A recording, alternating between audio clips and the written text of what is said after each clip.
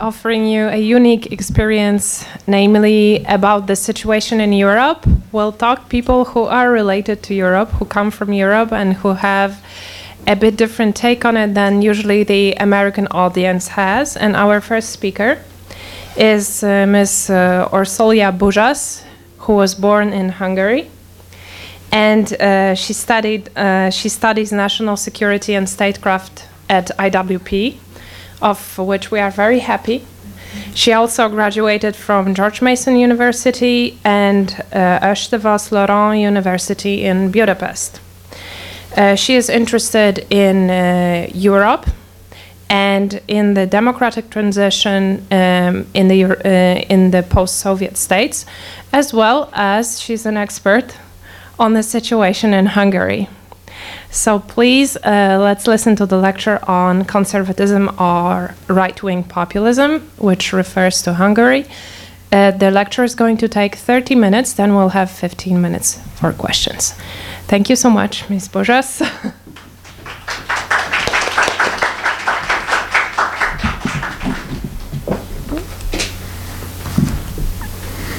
All right.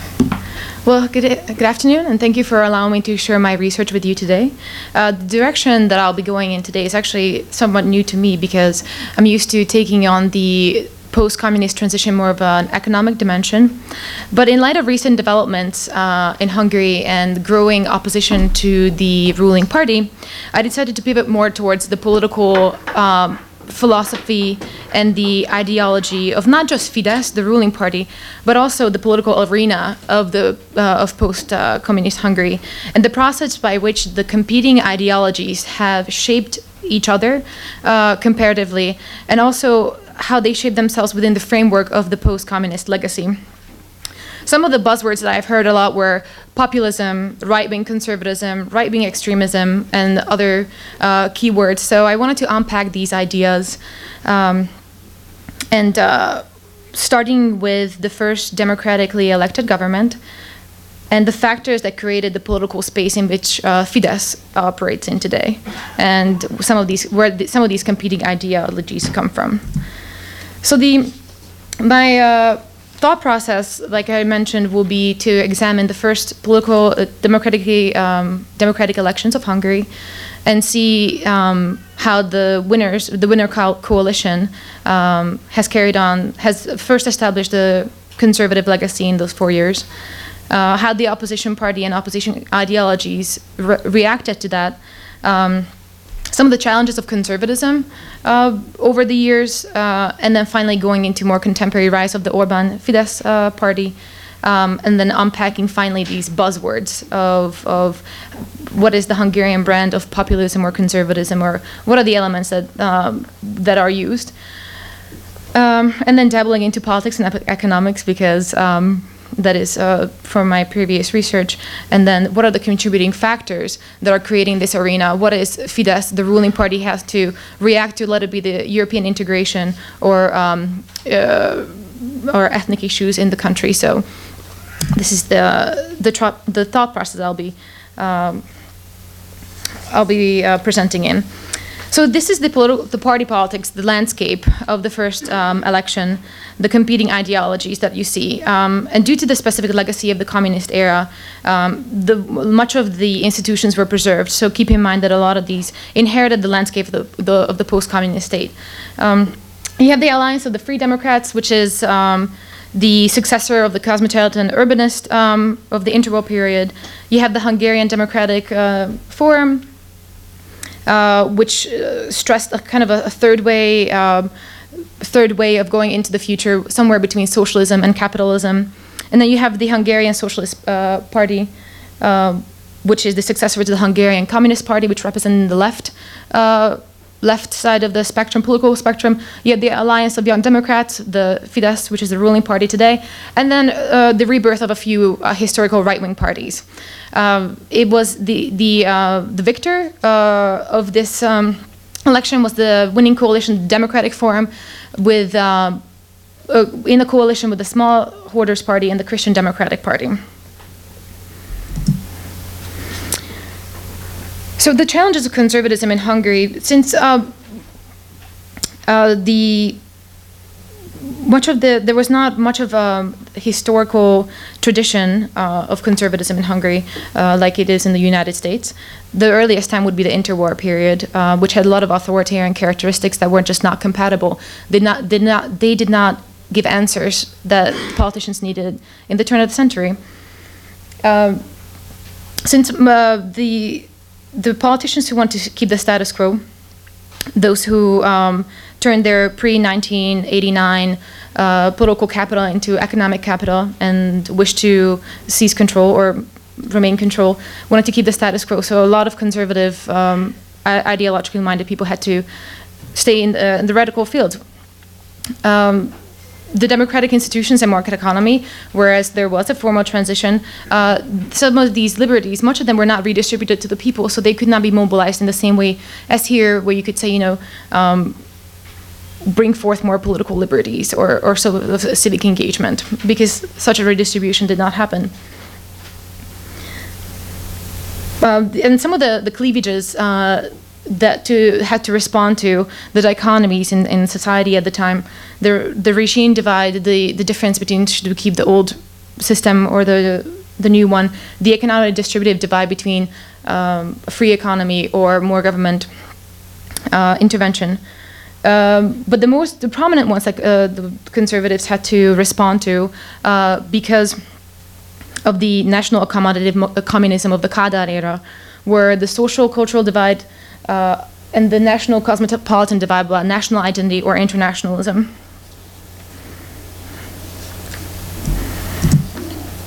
So what are some of the conservative legacies, or the legacies of this first winning coalition? The József Antal, who was the leader of this party, definitely believed in limited style of politics. He wanted more of a middle of the way road to bring coalition between people. There was no need for radicalization in the birth of the first democratically elected party. And this restricted claim on both the state and society, mostly emphasis on rule of law, is very in contrast to populist ideology of trusting in the masses and giving trusting in the masses that whatever they say is, after all, better for the system. So this Hungarian variant of conservatism found it natural to adapt national history, which is why he emphasized that relying on historical heritage instead of copying other examples of transition. Hungary should be compared to Hungary itself as it was in the past in its transition, reaching back to some of its heritage, as opposed to the democratic transition in other satellite states, or even comparing itself to non-satellite states in the West. However, it must be noted that there was no such reliance, the over-reliance on ethnic heritage or historical heritage that much. Antal definitely reaffirmed the commitment to the nation as it must be reconciled with political democracy and more of a civic citizenship, as looking at the state in the civic account as opposed to the cultural account. Because he could have looked at it in two ways. Cultural account, where you stress the pre-political existence of a nation, where you are collectively together in language, culture, symbolism, and history. However, while stressing national heritage to move forward, he chose a civic account of the nation, which emphasizes the shared civic culture, the allegiance to common institutions, the state patriotism, which allows more inclusivity to people who want to belong to Hungary. So his conception was definitely, did not exclude anyone who wished to belong to this community. He actually said himself that virtue, reason, command, fate, intention, and opportunity are the ways that made Hungarians. This is the way that we comprehend the meaning of the Hungarian nation as a spiritual and cultural community open to all who want to join. His statement clearly concedes that national history is embedded in its historical values, but national identity, which is separate from that, is a social function. I'm stressing a lot of these because you see contrast with the legacy of the first administration compared to how the ruling administration sees the nation today, whereas I identify a lot more cultural the cultural context of the state as opposed to the civic context of the state, which has created more tension both in the European integration and also in domestic politics. Now turning more towards the economic, the approach that the first administration, it wanted to veer away from the shock therapy that was recommended by most Western states because it would be politically risky. They wanted more of a gradual integration. This cautious attitude, not wanting to risk it more politically or economically to jump into shock therapy, I'll also demonstrate in confronting the past by opening the secret police files, moving really cautiously, not wanting to create too much political risk. So on the market side, on the political approach of the economy, it was definitely more gradual, rejecting the shock therapy. And finally, another legacy of this administration, since the coalition was in part the Christian Democratic Coalition, which I found interesting in 1990, the stress on European integration. Because, as they said, and we accept the common European political heritage and moral values, making it another distinction between the ruling party today, that on a moral basis, European integration did fit in this moving forward. Now, it wasn't as complicated with the cultural or top-down global governance, but on the moral basis and the value basis, this was, like I said, stressed in 1990. So from this legacy, moving on to the rise of Fidesz, as we knew it back then. In 1994, after the first administration, the Socialist Party had a landslide victory. This reflected the dissatisfaction of the people with the way the first administration handled the transition.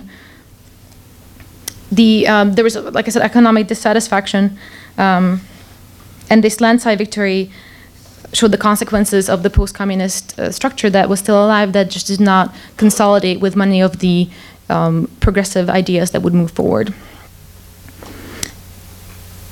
Now, from 1994 to 1998, we're in a socialist era where a lot of neoliberal economic ideas were introduced, including the Bokros package.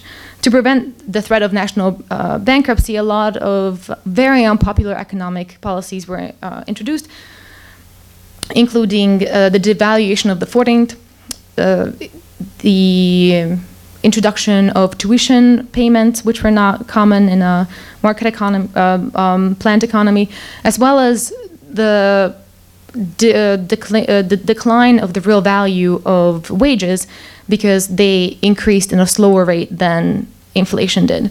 So as I said, these were very unpopular amongst the people. But I do have to note that while unpopular, because nobody really enjoys austerity measures or having less real wages, there was the Hungarian economy really experienced a revival between 97 and 2000, and the growth rate was well above 5%. It was just very unpopular. So, following this, like I said, this was a socialist from 94 to 98 socialist government, and really Fidesz from this point still was a liberal opposition party, but then its ideology started pivoting more to conservatism. In my opinion, it was really just adapting to the changing political environment, because now it could settle into an anti-communist rhetoric by being an opposition party and taking on really whatever is the opposite of what the other party was saying. While an opposition party, it recognized that the conservatism of the first coalition was not as popular, and they needed to attract a mainstream electorate, thereby bringing in more ideologies and kind of casting their net more widely. This is how I saw the development of populist conservatism or mobilizing conservatism, bringing in other ideas to, like I said, get a larger electorate. Now moving on to what are actually these terms, how they were signified or how they were used. As I mentioned here, that it was more of a political style rather than a shared ideology, which you will see how the elements are interchangeable and how they use sometimes. Some statements made here in the late 1990s are not applicable to the ideological spectrum of what Fidesz leads today. So whereas populism finds two antagonistic groups between the people and the elite, and might need elements to mobilize people, the difference between that of a populist radical right party and mobilizing conservatives is definitely the question of nativism, where you have to believe that the state should be inhabited mostly by native people. This ideology is not a core ideological element of the conservative value system at all. So this is something where you couldn't consolidate the two. So to clarify, populist radical right is a special different kind of nationalism. However, nationalists are not necessarily populist radical rightist. So this is when you can start projecting some recent developments at this point of the ideological development of the right as well as Fidesz, in specifically, where conservative populist movements are not anti-democratic. After all, they represent the people against the elite. However, they are anti-liberal, which gives them more flexibility to break with the procedures of a constitutional or procedural representative democracy. This is how you can see a very expedited law targeted to an international university that passes within a lot shorter time, with a lot shorter time to debate than you would expect in a more constitutional representative democracy. Or some shortcuts might be taken that are not as traditional or not as to our palates here as it is there. So we're continuing on with the ideological development of Fidesz and the right. And still this flexibility, since it doesn't fall into a certain specific party ideology, but rather taking elements, it gives it a lot of flexibility, thereby reigniting the antagonism of ex-communist elite. Like I said, it fell into this opposition party, this opposition rhetoric that it can settle into. So now it could just attack anything that's status quo and brand it with post-communist left, creating this dichotomy where it's always either this way or that way.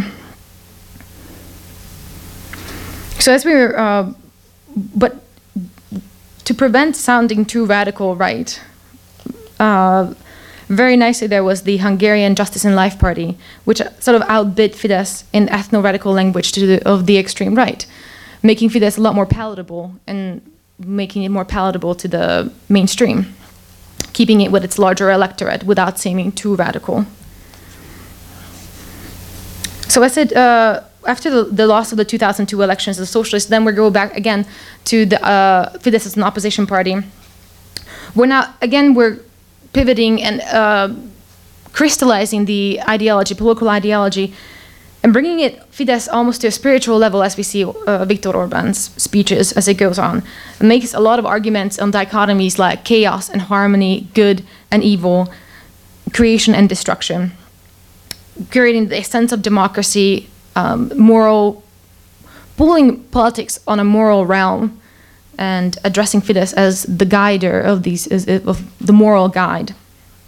It also again breaks the consensus with other common conservative strategies like breaking with the consensus, not very pragmatic in the way of making coalitions with the other party or making concessions, rather very rigid in its stance, saying we are at the border of two worlds, we have to choose. And lastly, for what I mentioned, again going into the economics of this party and their ideology as it projects onto economics, once again, very opposite of the left, rejection of neoliberal ideas, rejection of the free market, although understanding the free market, but wary of its detrimental effect, since it's polarizing to society, that could be create instability. So now delving more into this economics. Politics is prior to economics, because the state could use economics as a tool for greater good, for prosperity.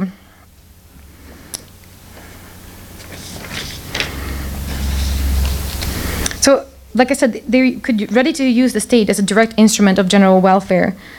It was strongly pushed by the party to secure a social network to protect the losers of the transition.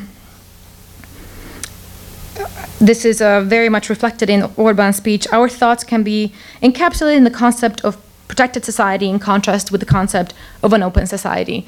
And I cannot help but hear the echoes of we are the vanguard of the people and we will protect you and lead you, because you yourself, by yourself, even though a productive member of society with a job in this free market, will not be able to protect yourself from the negative, detrimental effects of the free market.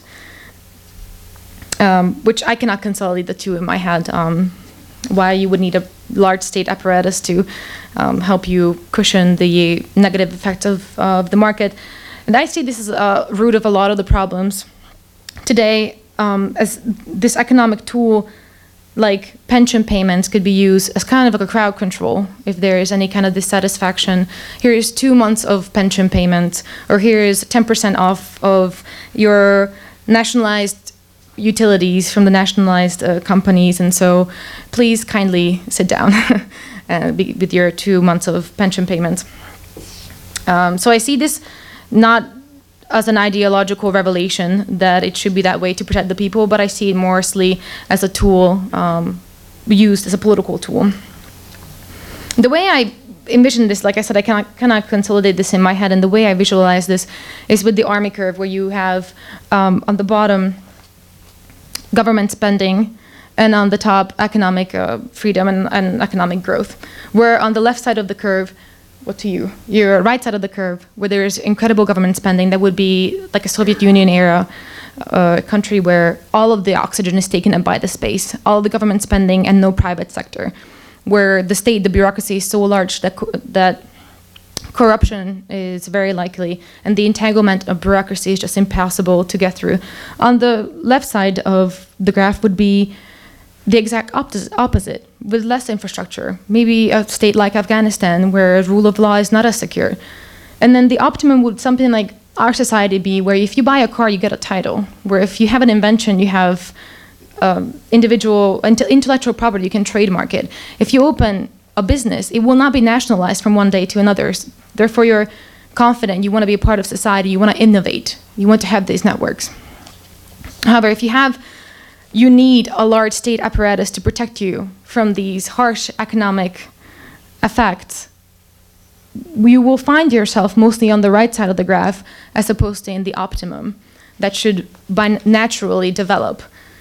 There's only one exception really to this. If your institutions are impeccable, really wonderful, maybe anything close to Scandinavian countries in the past who have been able to make bureaucracy a breeze, or e-bureaucracy.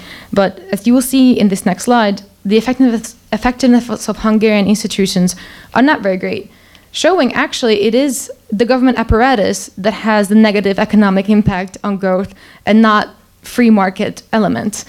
You see something like regulatory quality, or days to start a business.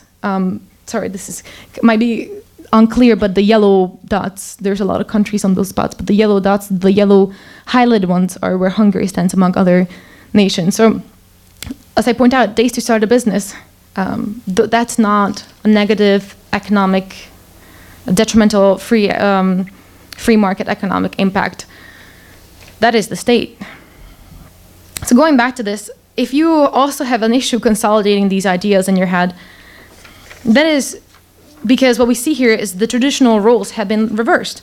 Left wing of the political spectrum has supported right-wing economic policies, whereas the political right has committed to left-wing economic approach.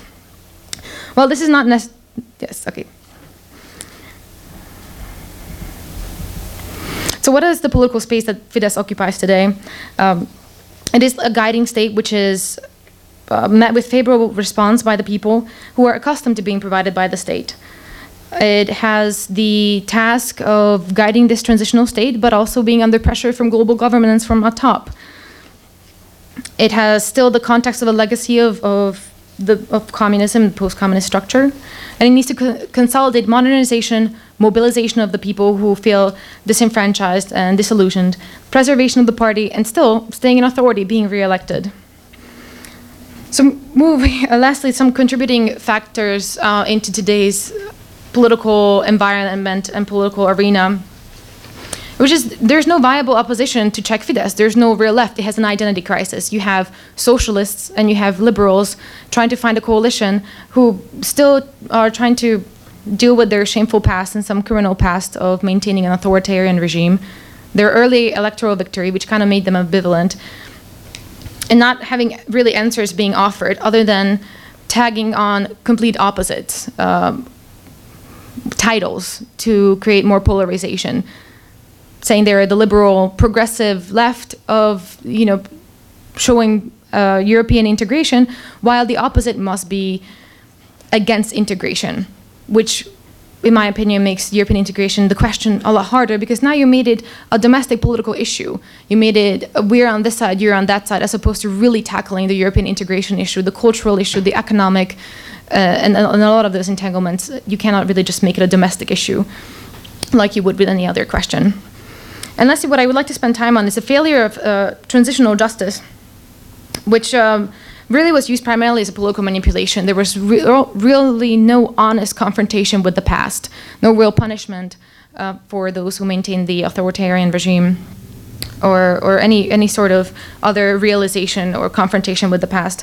It was either retroactive criminal investigation or screening based on the secret police files, which are still not open to the public. They may have been selectively open to target certain individuals, but it's not open to the public, which, as I understand, is an issue in many other post-communist satellite states, where they should burn it or open it all, or what they should do with it.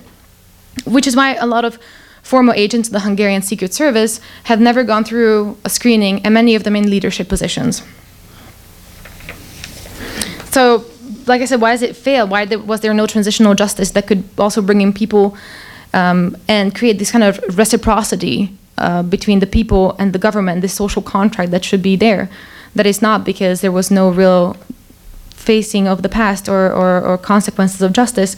Well, one, it was used by the administration to divert attention away from the mismanaged privatization, often real estate, industry, wealth, capital missing, mismanaged, ending up in another friend's pocket, because there was this witch hunt because a police file was opened and somebody was being investigated. So that's another misuse of traditional justice, or using it to blackmail a party, an opposition, or somebody from your own party who was just a little bit an outlier. So again, completely taken advantage of. And honestly, people just became exhausted and lost interest, because it's just too much witch hunt at this point.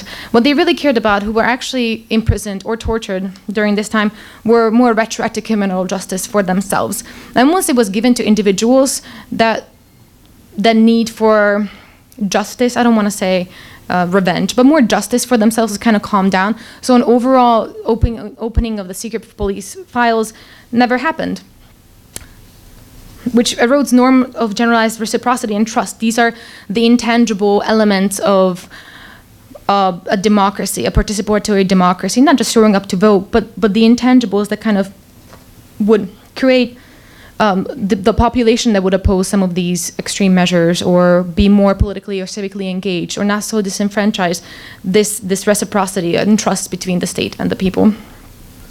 And yes, that's my assessment.